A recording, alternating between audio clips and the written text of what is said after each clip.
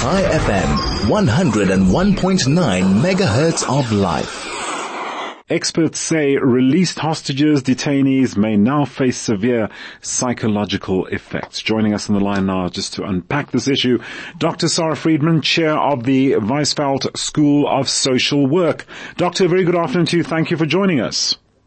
It's a pleasure. Thank you for having me. Indeed. Thank you for taking the time, Doctor, to discuss this issue of now, call it post-traumatic stress disorder, maintaining a routine while under stress for hostages released at this point in time. I get a very generic, broad-based question I'd like to get the conversation started with. What can one anticipate and look out for upon hostage releases? Well, I think that we don't yet know. So one of the things that that in general we're seeing at the moment over the last 8 weeks for everybody and not just for this particular situation is some watchful waiting to see how people are doing, not jumping to conclusions and giving them appropriate help if it's needed. Okay. So, is there anything in particular? Well, obviously it would vary between adults and children. So what can one look at there?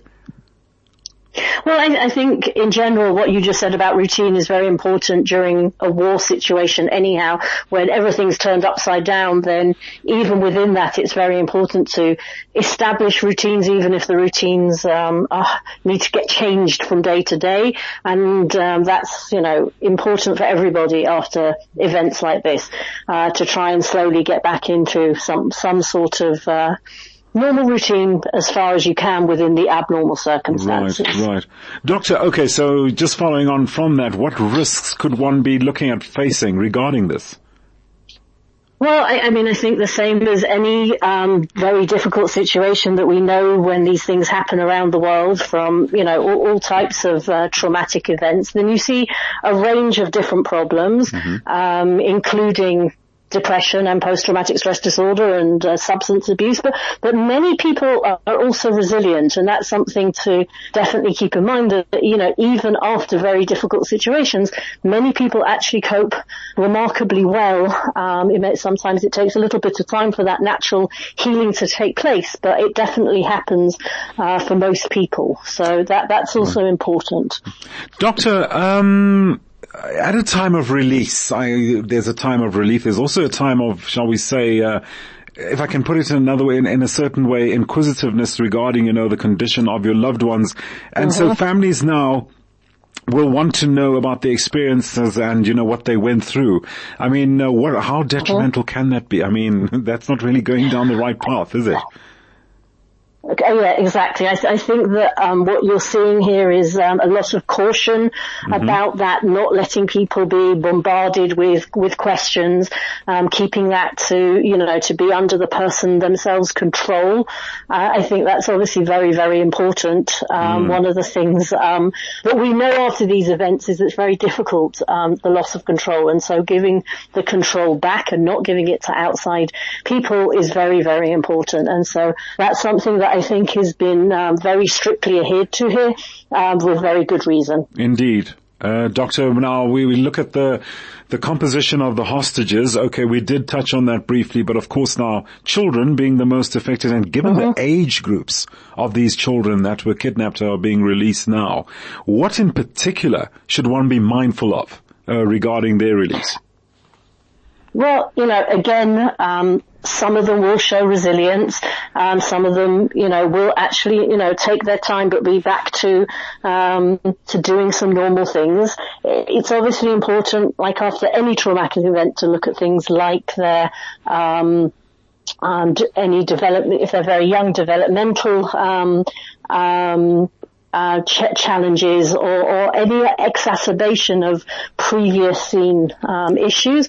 And sometimes with children what you see is a very atypical situation where they'll have some sort of symptom which doesn't seem to be related to the trauma, but it can be. And I'm sure that everybody who's dealing with the children is very mindful of these types of potential issues. But again, this won't be relevant for everybody. Indeed. Doctor, something that I discussed earlier on with an earlier guest guest who pointed out that, people are being released are showing, like signs of happiness, like happiness being released and what have you, and showing like a neutral stance, given that they also still have relatives in captivity. Yeah. Wow. How do you think this is going to impact more so in the long run? What should one look out for there? Well, I think we don't really know, and I don't think that this is necessarily something to focus on. I think that, under those, under the spotlights of those moments, I'm not sure that that's what we should be looking at. I think it's, because the media has only got that, then there's been a lot of focus on that. But I think, the broader picture is probably more important. Indeed. Doctor, we don't have much time. What message would you like to put out there regarding, hostage release, and what should one be particularly mindful of as we conclude our chat? Well, I think one of the things that we're seeing here is the multidisciplinary approach.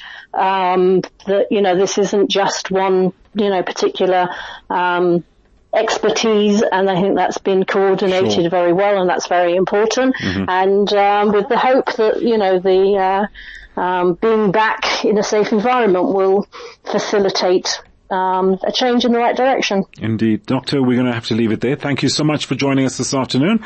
Just to give us some background as to one has to deal with regarding released hostages, and what one rather has to be mindful of in looking at telltale signs which could reveal themselves later on, and how to deal with that. Dr. Sara Freedman, Chair of the Weisfeld School of Social Work.